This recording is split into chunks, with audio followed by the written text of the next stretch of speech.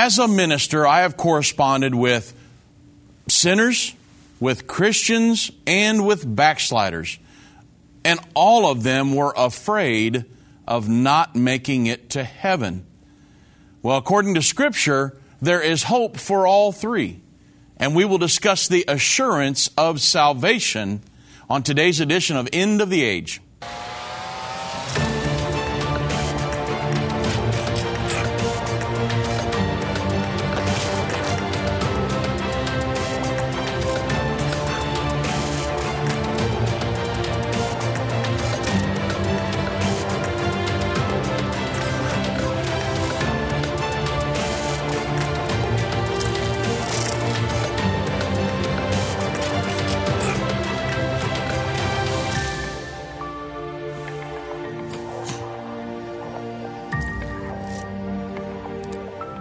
Well, good afternoon, everybody. I'm Dave Robbins with End Time Ministries. Thank you so much for joining me on this special edition of End of the Age. I'm going to be discussing salvation today and the hope of an eternal salvation. And there are a lot of people that I've dealt with over the years that have wondered, will I make it? And I want to give you a message of hope today. Everyone listening to me is either a sinner, which is a person who has not been born again yet, or a Christian, a person who has been born again and leading a Christian life, or a backslider, a person who was born again but made the decision not to live for the Lord anymore. So, over the course of my life, I have been all three. I was a sinner prior to being born again. I was born again. I backslid, and then I was a prodigal son. I came back. So there's hope for every person listening to me today. As a minister, I have dealt with all three categories for years now, and I know that all three, yes, even some Christians, even though they might never tell you, have questioned whether there is hope for them to make it to heaven. And I'll be explaining that here in just a moment. But I came today to tell everyone listening that yes, there is hope for you to make it to heaven. Now, you got to do some things. And you need to take care of some things. And you need to live a certain life. But there is hope. Number one, the sinner.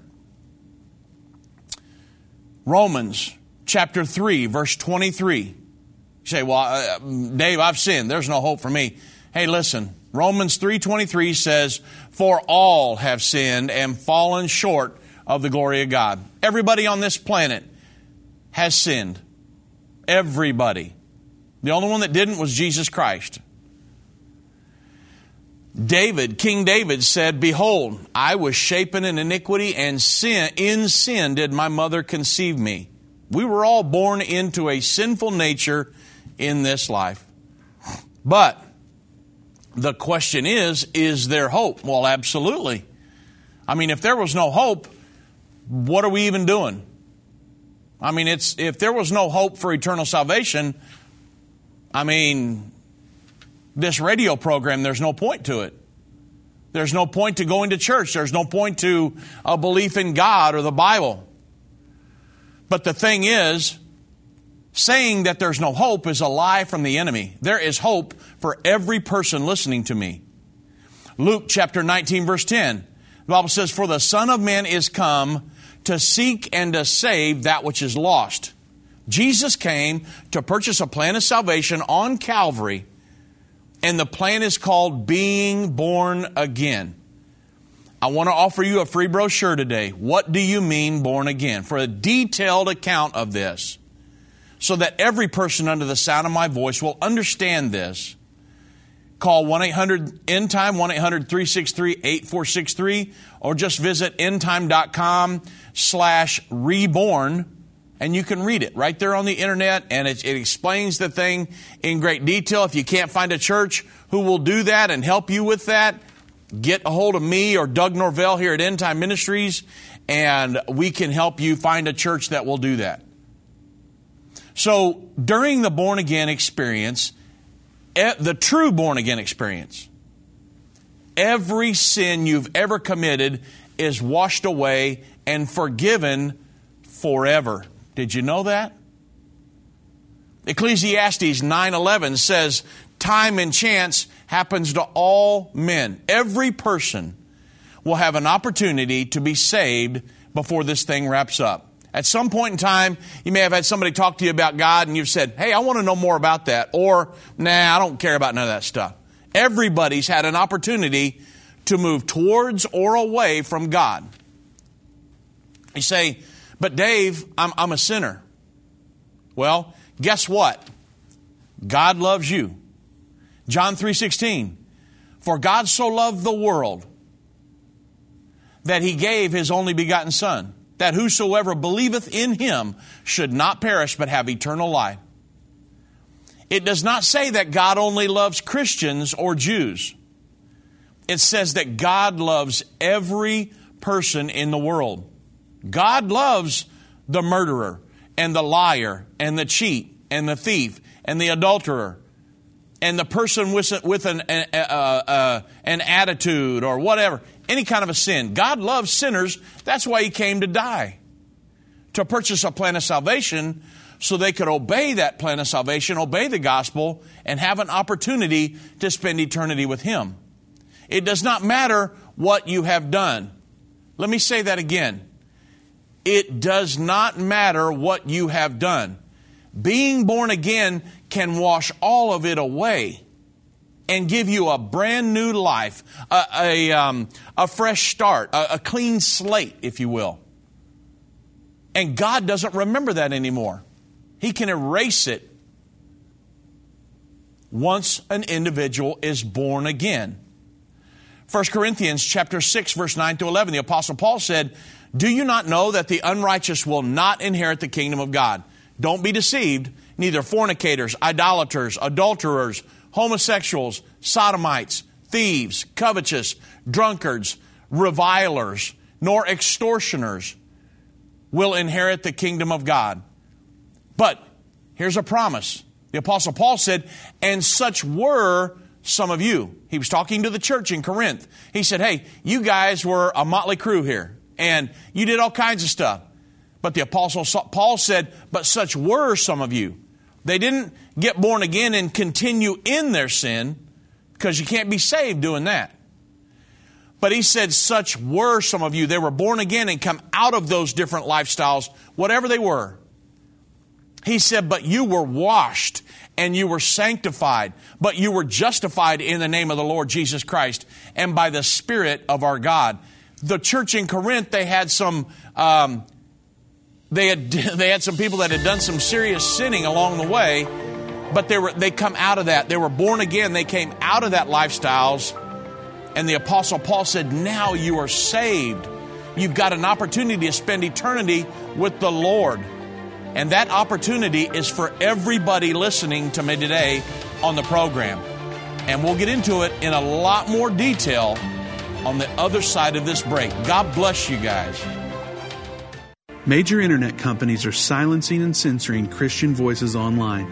These companies are trying to control what you see and hear. Almost 200 videos of ours have been marked as restricted online right now. That's why we launched End of the Age Plus, a platform where the truth won't be censored, a platform where we can preach the message of the gospel. When you subscribe to End of the Age Plus today for just $12.99 a month, you can watch all of our content in a secure, easy-to-view way from your favorite device.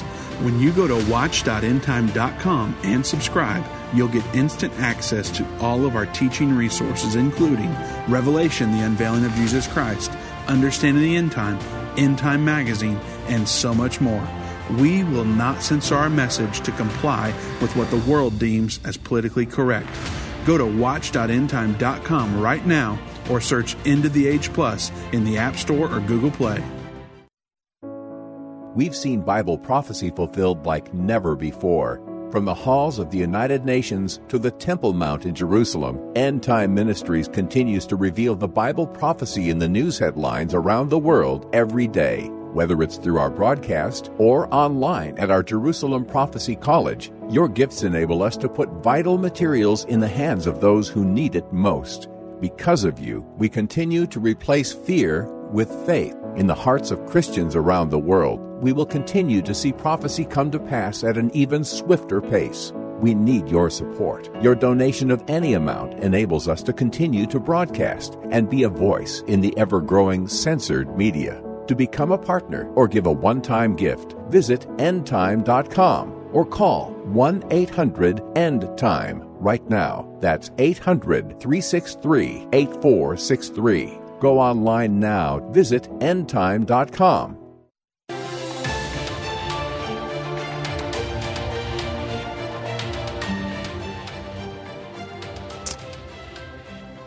So, to the sinner out there, an individual who has never been born again yet, there is hope for you. Every person has sinned. Every person. But you can make heaven your home by being born again. So what are you waiting for? You can email me, drobbins@endtime.com, Doug Norvell, dnorvell@endtime.com, and we will find you a true church in your area that will help you facilitate the born-again experience and help disciple you and help you live as a Christian the rest of your life, so that whether you go by the way of the grave or the way of the rapture, you can make heaven your eternal home. And that's the goal of all of us, right? Or at least it should be. I want to make it to heaven to be with Jesus Christ for eternity, because I love Him so much. Don't you? So, secondly, I talked to the sinners and I gave them hope. But let me talk to the Christian individual today. You say, well, hey, we're Christians. We've already made heaven our home. Well, I understand that, but there are some that have a problem. There are Christians, and I know this because I've been in ministry for years. I've dealt with all kinds of people, okay? There are Christians that you may not even know about. They won't ever talk about it. But there are Christians that live under guilt for a mistake that they made 20 years ago. And they actually think that someday they're going to get to the pearly gates and Peter's going to slam them in their face. Well, guess what? That is a lie from the enemy of your soul. A truly born-again Christian, doing the best that they can, living for God, has a promise from God. Matthew 24:13, Jesus said, "But he that shall endure unto the end, the same might be saved," right? No, that's not what it says. Jesus said, "But he that shall endure to the end, the same shall be saved." You say, "But Dave, I was born again and I committed a sin." Well, I don't know of one born again person that hasn't committed a sin since. That's what repentance is for. So let's talk about this. Hebrews 10:14 says, "For by one offering Jesus," or He, it's referring to Jesus, "hath perfected forever them that are sanctified." The only qualification for this perfection, according to Hebrews 10:14, is to be sanctified. If we are sanctified, God says that we are perfect in His eyes. So how are we sanctified? Hebrews 10:10 tells us that we are sanctified through the offering of the body of Jesus Christ once and for all. This is why our plan of salvation, we look back to Calvary. And from this scripture, we know that we are sanctified, not by what we do, okay, but by what Jesus did for us on Calvary. All that we need to do in order to receive this great blessing is to accept His work of Calvary by being born again. Again, I'm going to offer the brochure again. What do you mean born again? 1-800-ENDTIME, 1-800-363-8463, or go to endtime.com/reborn, and you can, there's a brochure explaining to you how to be born again. But once we are born again, then we are sanctified. Hebrews 10:29 says that we are sanctified by the blood of the covenant. If we know that we have the blood of the covenant on our lives and have been born again, then we know that we are sanctified. And furthermore, according to the Scripture, we are perfect. You say, well, hold on, Dave. Wait a second here. What about our faults? What about our failures? I mean, what did Jesus mean when He said that He had perfected us forever? Well, it means perfect as pertaining to the conscience. You see, the battle of the enemy is for your mind, because people act on what they believe. So if I can control your belief system, then I can lead and guide you in a certain way. That's what End Time, that's what our radio program's all about. I'm trying to wash your brain of all the junk that the news media is putting into your brain and get you to heaven. That's the goal of this whole thing. So perfect as pertaining to the conscience. That's where the battlefield is. It's in the mind. That's why the Bible says God hath not given us a spirit of fear, but of love, power, and of what? A sound mind. Now, does this mean that we can never be lost? No, it does not. Does this mean that we can never commit sin? Now, again, I'm talking to Christians here. I'm off of sinners, now I'm on the Christians. Does this mean that we can never commit sin? No. So, in what way then has God perfected us? Well, there are two kinds of perfection in the Bible. One type of perfection is referred to in Hebrews 6:1. It says, therefore, leaving the principles of the doctrine of Christ, let us go on unto perfection. So this perfection deals with growing unto a perfect man, unto the measure of the stature of the fullness of Christ. Ephesians 4:13. So this perfection is not what I'm discussing here. Hebrews 9, verse 6 through 9 says, now when these things were thus ordained, the priest went always into the first tabernacle, accomplishing the service of God, but into the second went the high priest. This is talking about the holiest of holies. He went into that alone once every year, not without blood from the sacrifice, which he offered for himself and for the errors of the people. So, the Holy Ghost is thus signifying the way into the Holy of Holies. Into the holiest of all was not yet made manifest, while as the first temple, the first tabernacle was yet standing, which was a figure for the time present, in which we offered both gifts and sacrifices that could not make him that did the service perfect as pertaining to the conscience. This is the big difference in the Old Testament plan of salvation and the New Covenant, the New Testament plan of salvation. In other words, we don't go to the temple or the tabernacle and have to offer a blood sacrifice. No. Jesus Christ did that. But their conscience was not made perfect, but ours is once we are born again. Verse 9 here actually states that the salvation of the first tabernacle, the law, could not make the worshipers perfect as pertaining to the conscience. Remember, I said the battle's in your mind. Even as a Christian, Satan is battling you for your mind. If he can get your mind off, you wonder how somebody lives as a Christian for several years, maybe 10, 20, 30 years. And then zing, they went off and you wonder what happened to that person. Because Satan got in control of their mind. They got a belief system that was not the correct belief system. He got them off and they veered off the road and they ended off in the ditch. However, if you go down to verse 14 here, it tells us that the blood of Christ shall purge your conscience from dead works to serve the living God. So these scriptures are saying that the salvation of Christ will make us perfect as pertaining to the conscience. It does not say you'll never make another mistake. But it's perfect as pertaining to the conscience. We are to have a conscience void of offense and relieved of all guilt forever. You say, man, I've been born again. I'm living as a Christian, but I made a mistake, and I've just got guilt sitting on me like 1,000,000 pounds. Well, I mean, are you a Christian? Have you ever experienced that?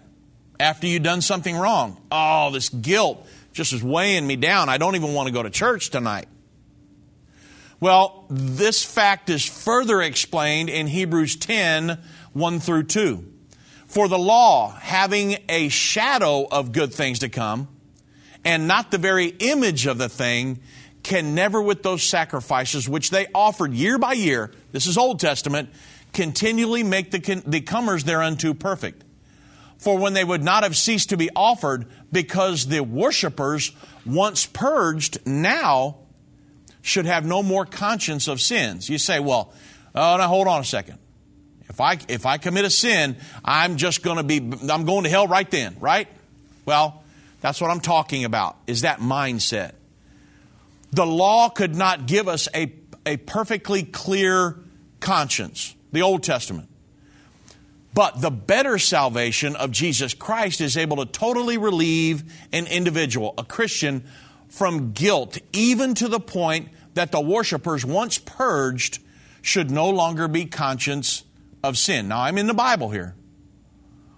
Jesus came as the second Adam to undo the damage that was done by the first Adam. And the first Adam lost innocence for the human race.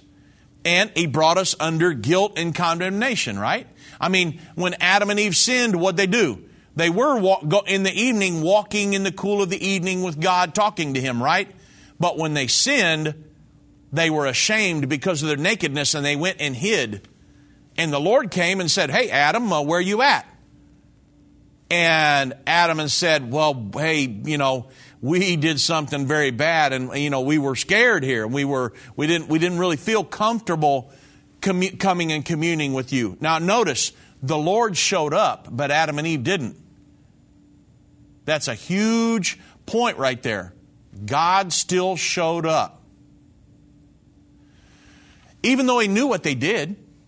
You've never done anything that God didn't see it. But yet God still loved you and came and died for you. So Jesus came to restore our innocence so that there is now no condemnation to them which are in Christ Jesus, because we are delivered from all sin, guilt, and condemnation. You say, but man, I made a mistake and I sinned. I'm a Christian, but man, I did something stupid. And now I'm living under this guilt to the point where I really don't feel like I can even worship the Lord. That's a lie from the enemy, okay? So let's move on, because I want you to get this today. Because again, like I said in the beginning, I've dealt with sinners trying to get them born again. And then I've dealt with Christians who are going through this big guilt-ridden life thinking, well, hey, someday I'm going to get up there and Peter's just going to slam the doors in my face because of something I did 25 years ago, and I can't get out from under this guilt. Well, that's not the way a Christian's supposed to live, okay? Now, you're supposed to do your best. What I'm talking about today is not a license to sin. That's a big no-no. If you get that in your mindset, well, hey, I'm going to have a clear conscience and I've been delivered from sin and guilt, so I can do whatever I want. No, that's going to get you in the ditch. You're supposed to do the best you can. Remember, Jesus said, he that endures to the end, the same shall be saved. You got to live a Christian life once you're born again. The Apostle Paul said, such were some of you, but now you've been washed. And you've been made white in the blood of Jesus Christ, and now you live as a Christian the rest of your life. You don't go back to what you did. That's not the way this thing works. But if you make a mistake, there is a remedy for you, and it's called repentance. Okay, so we got to move on. Hebrews 10:22. It exhorts us. It says, let us draw near with a true heart in full assurance of faith, having our hearts sprinkled from an evil conscience and our bodies washed with pure water. So our full assurance, this is how a Christian's supposed to live. I have a full assurance of eternal life. And our full assurance is that when Jesus saved us, He brought us into a state of perfection and set us forever free from condemnation. But you've got to do your part. I've got to live the best life I can. I've got to live as a Christian, doing God's will, being led by His Spirit, leading a holy life, doing what God would have me to do, aligning myself with the principles and the doctrines in the Bible. And if I will do that, I have a promise of eternal life. You can't be born again and then say, yeehaw, it's party on after that. No, you can't go back to living how you've always lived. You got to live as a Christian life. Most of the New Testament, this is very important. Most of the New Testament, if you understand how the New Testament is structured, it is teaching people how to live as Christians post the born-again experience. It does not say, yes, be born again, but then, yes, go back sinning and living however you want, you're going to make it. That's not scriptural. Scripture says, hey, you be born again, and now to live the fulfilled Christian experience, you're going to start to be discipled and live as a Christian. You're a new creature. The Bible says, come out from among them and be ye separate. Okay? So there's a lot of things involved here. Then in verse 23, it tells us that to hold fast the profession of our faith without wavering. You now have this assurance, and I know that if I endure to the end, I'll have to endure some trials, I'll have to endure some tribulation, I may make a mistake, but if I repent and get up and keep going, and if I endure to the end, you have a promise from Jesus Christ in Matthew 24, I will be saved. That's the goal of all of this. And we must never doubt that He that perfected forever them that are sanctified. We must never doubt that. It's a battle for our mind. Remember, that's what the enemy is battling for. Your mind. If he can get your belief system off, you're headed for the ditch. So make sure your mind is made up. Remember, God has given us a sound mind, not fear. Not fear of that assurance, of not having the assurance, but of the assurance of eternal life.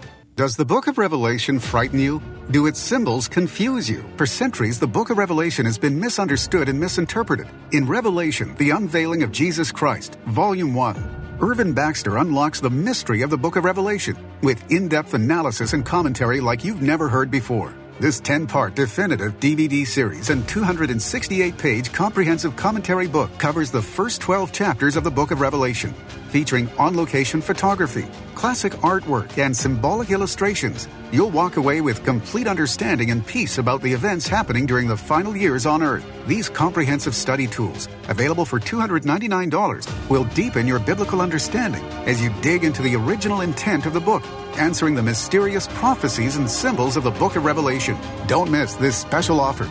Call now, 1-800-END-TIME, or go to endtime.com to order. Call or go online now to get this comprehensive Bible study. Move Mountains with Irvin Baxter. This book by Irvin's grandson provides 30 days of devotion that will enhance your relationship with God and others. Authentic illustrations from early morning devotions at End Time will help you find your purpose and eliminate fears. Commit to taking this 30-day journey and experience real life change. Get your book for only $14.99. Call 1-800-363-8463 or go to endtime.com/move. If your station only carries the first 30 minutes of End of the Age, go to endtime.com and click the watch button to continue today's broadcast. You can also finish up later by clicking the archive button.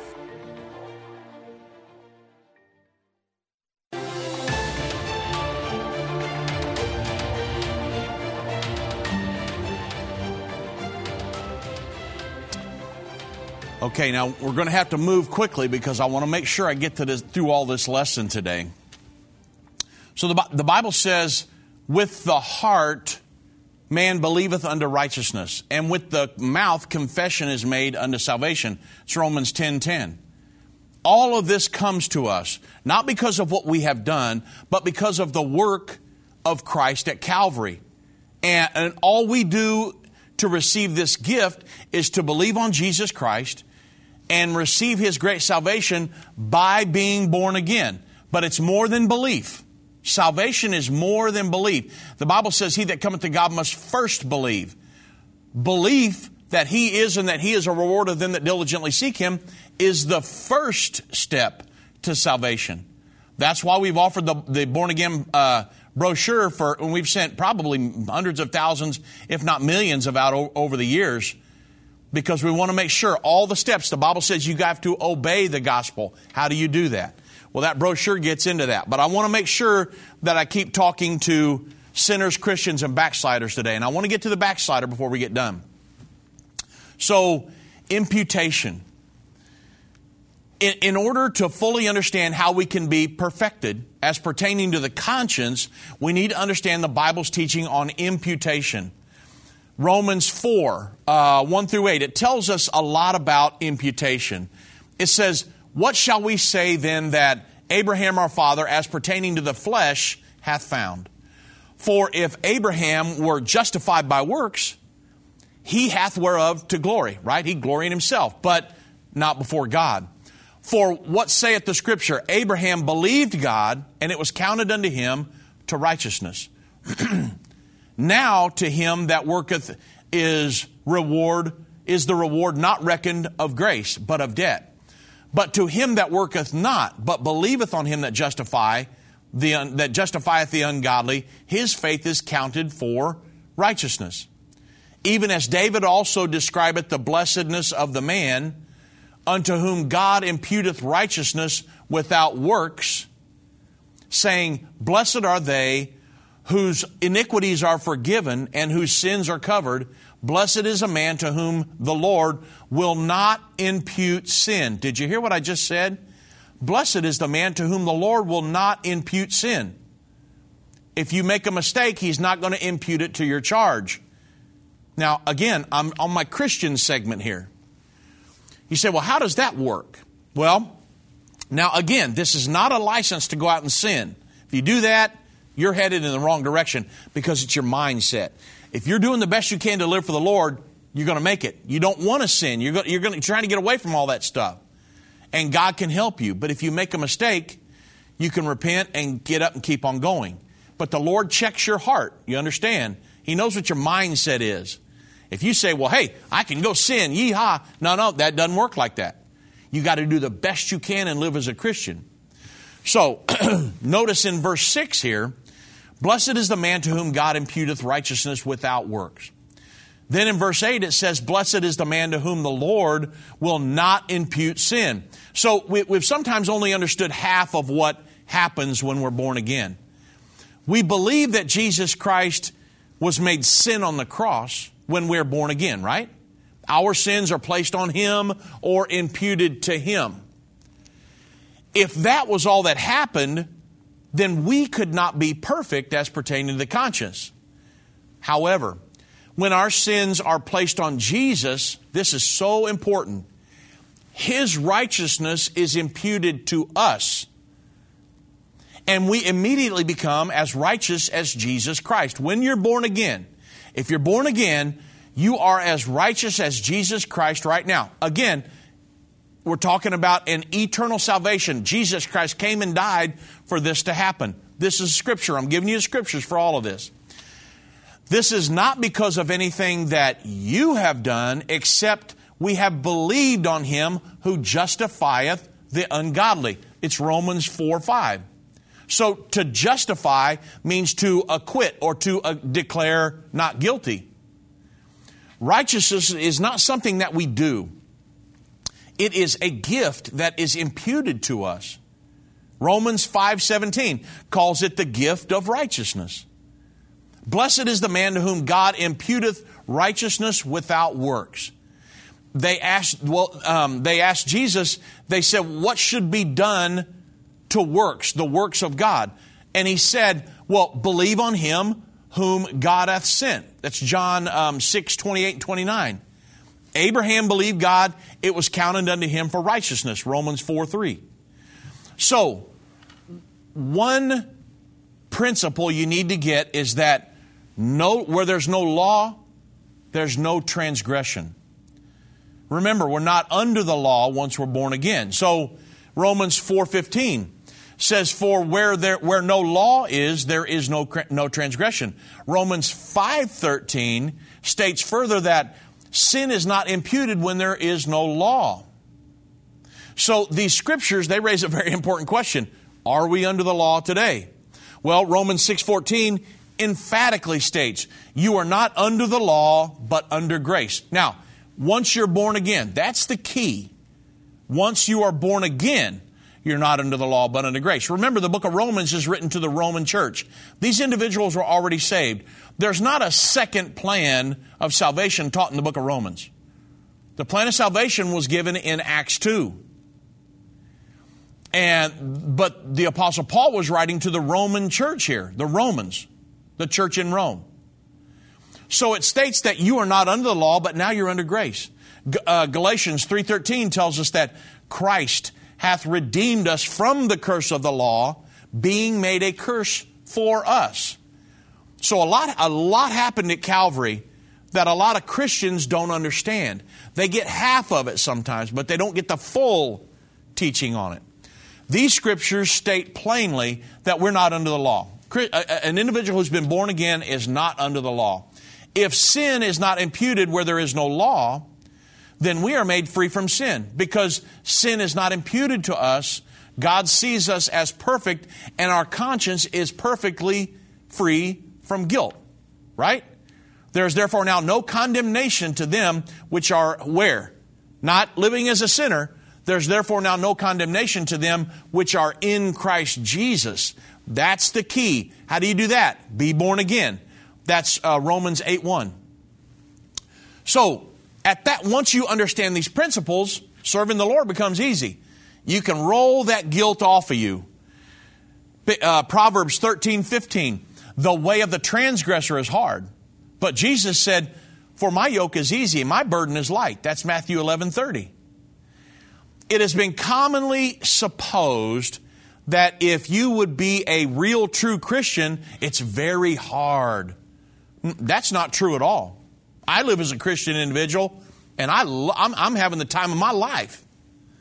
Actually, the opposite of that's true. If we think that it's hard to serve God, it's because we have if we think that it's hard to serve God, it's because we have a zeal for God, but not according to knowledge. Romans 10:2. True salvation brings righteousness, peace, and joy in the Holy Ghost.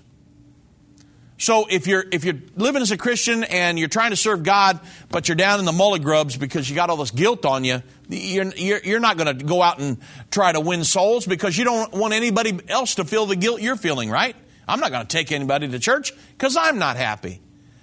But somebody who's happy and has that assurance, man, they're talking to everybody about it. And that's the goal here. True righteousness does not come through effort, but through submission to Jesus Christ. Bible says, for they, being ignorant of God's righteousness and going about to establish their own righteousness, have not submitted themselves unto the righteousness of God. Romans 10:3.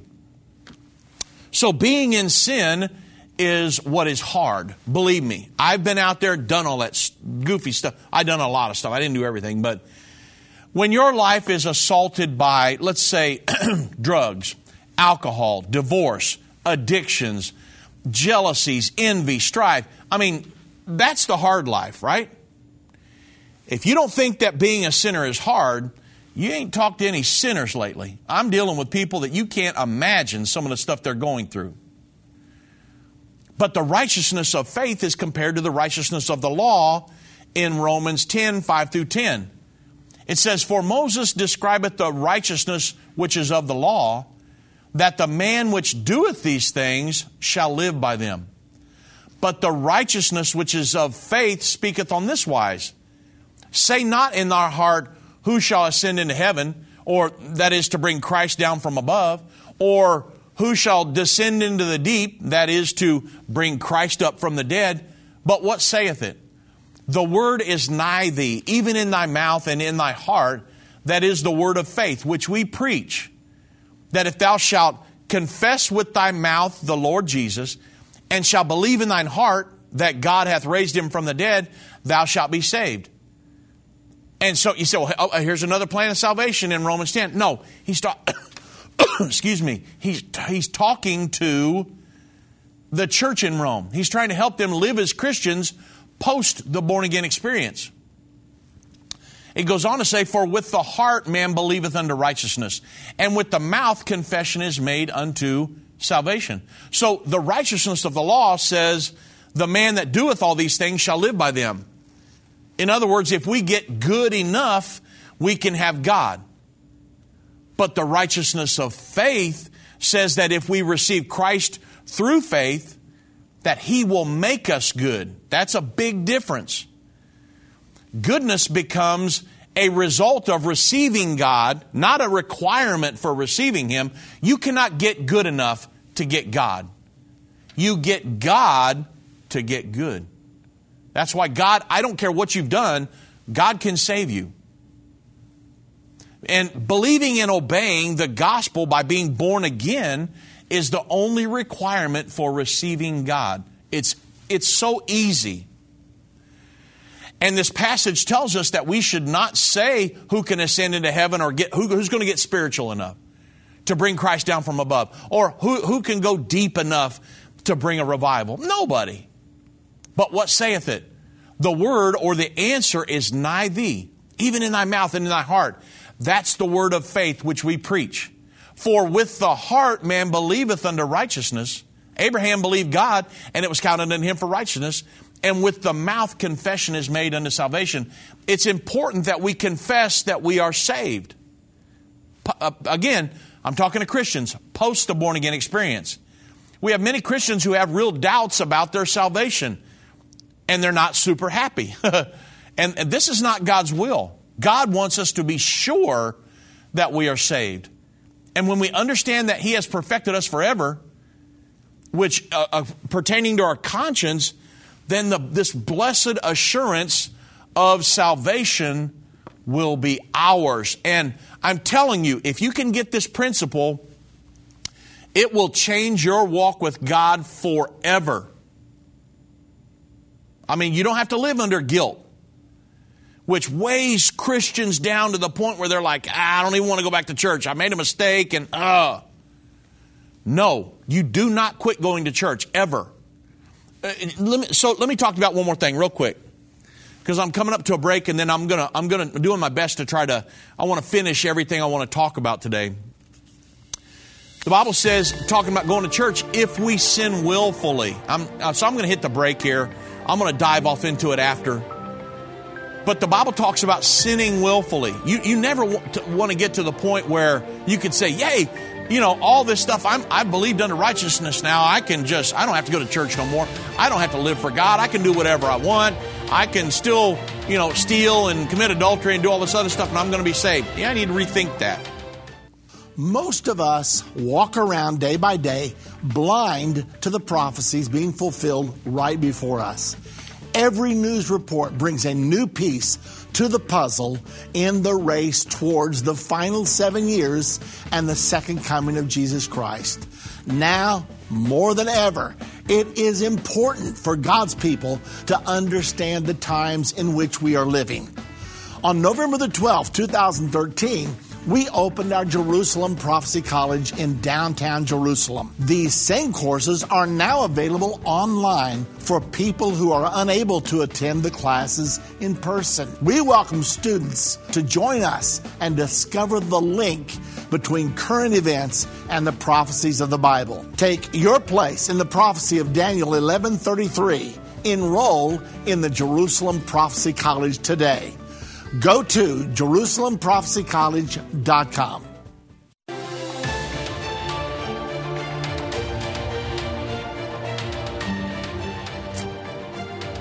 So let's talk about willful sin.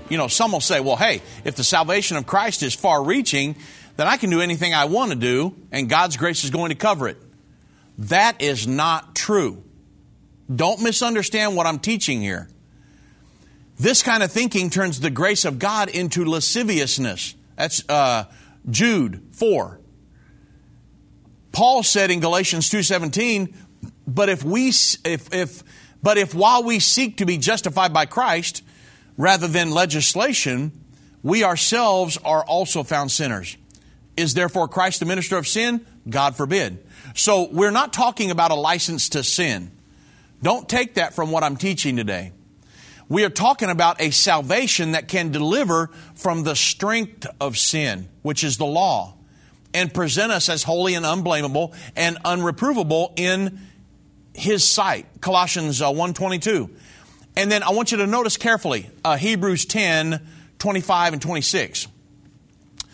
Not forsaking the assembling of yourselves together, in as far as a church setting goes. Not forsaking the assembling of yourselves together as the manner of some is, but exhorting one another. And so much more as you see the end time approaching. For if we sin willfully, after that we have received the knowledge of the truth, there remaineth no more sacrifice for sins. So the sacrifice for sin is continually flowing in the born-again believer's life. 1 John 1:7 says, but if we walk in the light as He is in the light, we have fellowship one with another, and the blood of Jesus Christ, His Son, cleanseth us from all sin. So this wonderful benefit of continual cleansing can be lost if we decide to live in sin. The Bible says it right here. If we decide to live in sin, we are sinning willfully. And one of the foremost indicators of a person's willful sin is unfaithfulness to the house of God. You can read it right here. Hebrews 10:25 through 26 says, not forsaking the assembling of ourselves together. For if we sin willfully. When people, in essence, pitch their tent towards Sodom, if you will, they invariably start missing church. You'll just notice it. Because there's a million reasons, but there's never a good reason. They're deliberately removing themselves from God's chosen method of dispensing grace. I mean, God is chosen by the Bible says God is chosen by the foolishness of preaching to save them that believe. Willful and unwillful sin is the difference between a premeditated action and a mistake. If a person commits a sin under the pressure of temptation, the blood of Jesus Christ cleanses that sin if they're doing the best they can. However, if a person decides that they want to live a life of sin, then the continual cleansing stops. You understand the difference there? Somebody's doing the best they can, they make a mistake, the blood will cover you. Repent, get up, and keep on going. If somebody says, well, I'm going to live a life of sin, I don't really care about God or what He wants and church and none of that, then that continual cleansing stops. This does not mean that they can never be saved, but they got to change the thinking. Remember, this thought process, the belief system. It does not mean that they will have to return to it does mean that they'll have to return to a repentant life before they can be saved. You can't just live all helter-skelter and say, I'm going to make it. It does not work like that. This wonderful benefit of continual cleansing is the thing that makes it possible for us to be perfected forever as pertaining to the conscience. Blessed is the man to whom God will not impute sin, right? So, let's talk about who can lay anything to the charge of God's elect, right? So, Hebrews 10:1 says that the Old Testament sacrifices could not make the comers thereunto perfect, for then would they not have ceased to be offered, right?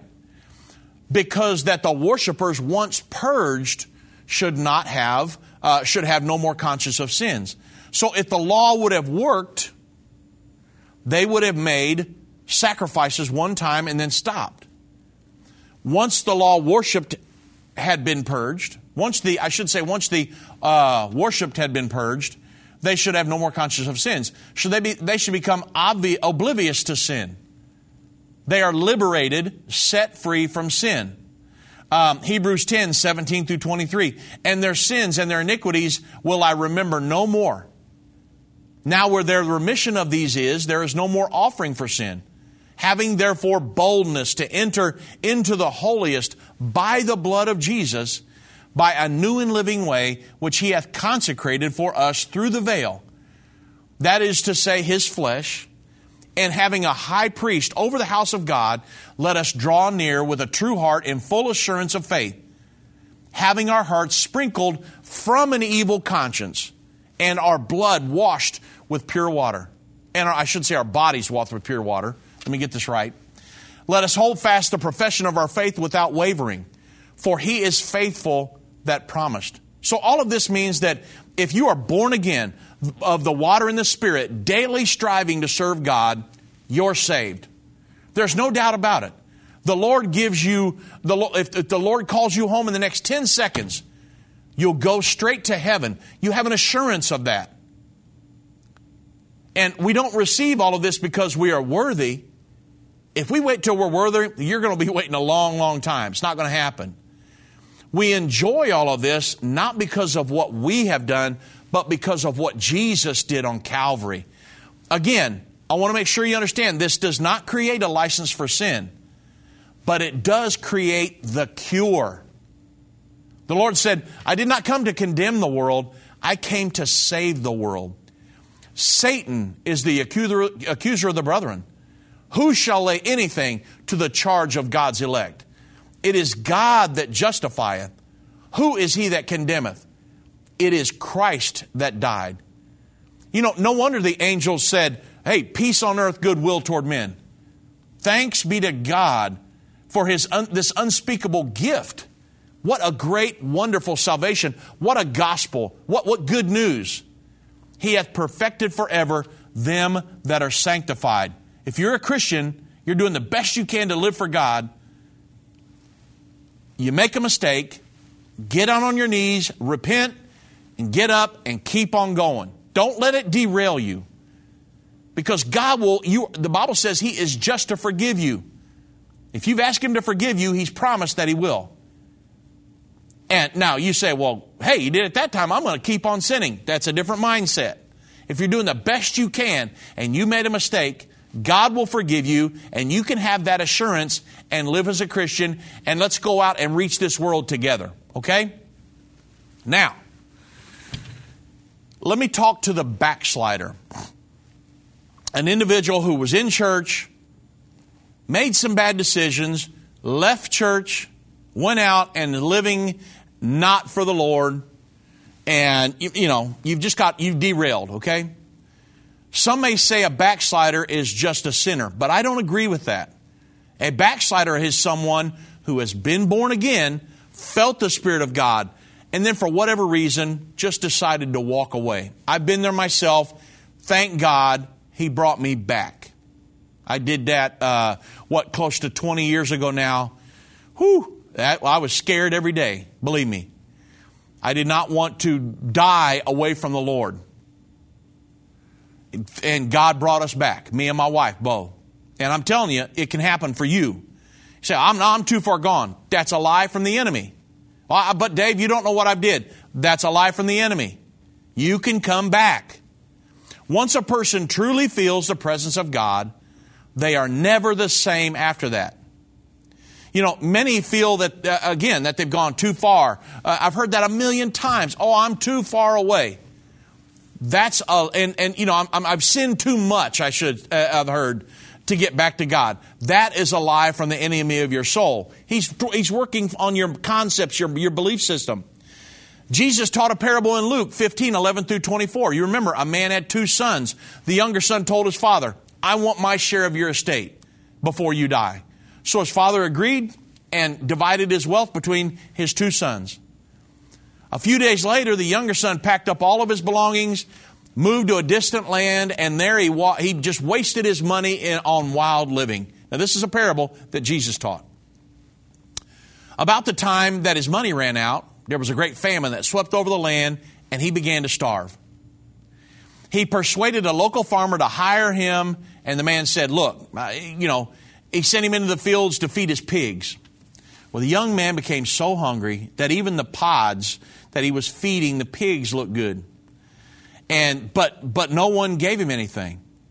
So when he finally came to his senses, he said, you know what? If at my father's house, even the hired servants have food enough to spare. And here I am dying of hunger. I'm going to go home to my father and I'm going to say, Father, hey, look, I've sinned against both heaven and you, and I'm no longer worthy of being called your son. Please take me in as a hired servant.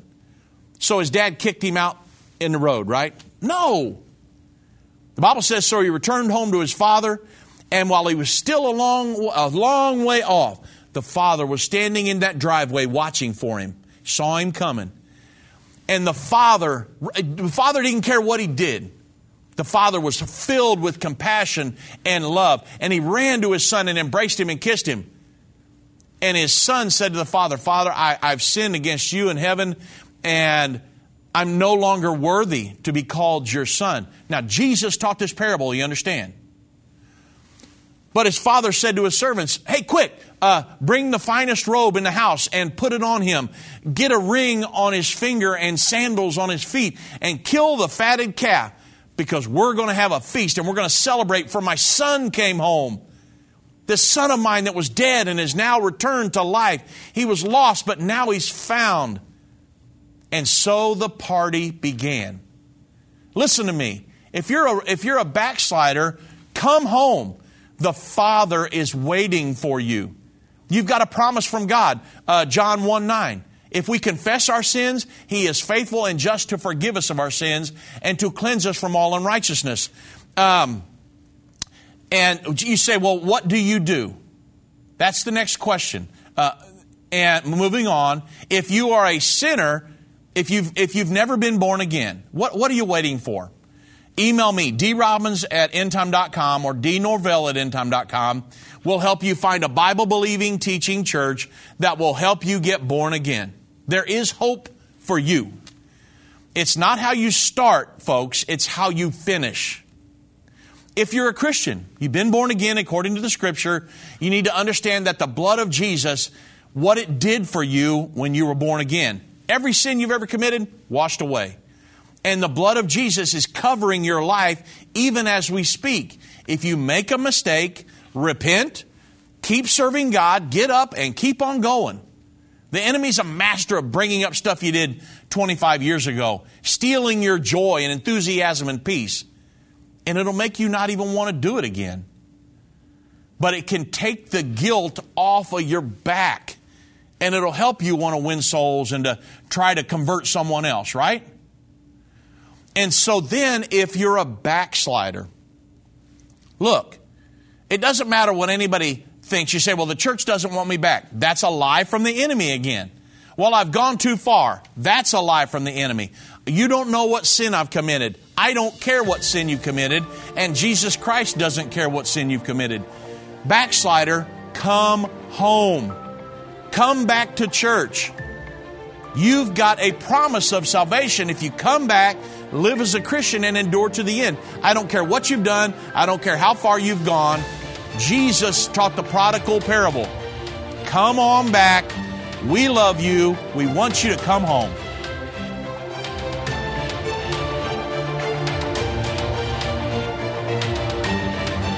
This has been End of the Age, brought to you by the faithful partners of End Time Ministries. If you're not currently a partner with End Time Ministries, or if you would like more information, we invite you to call us at 1-800-END-TIME.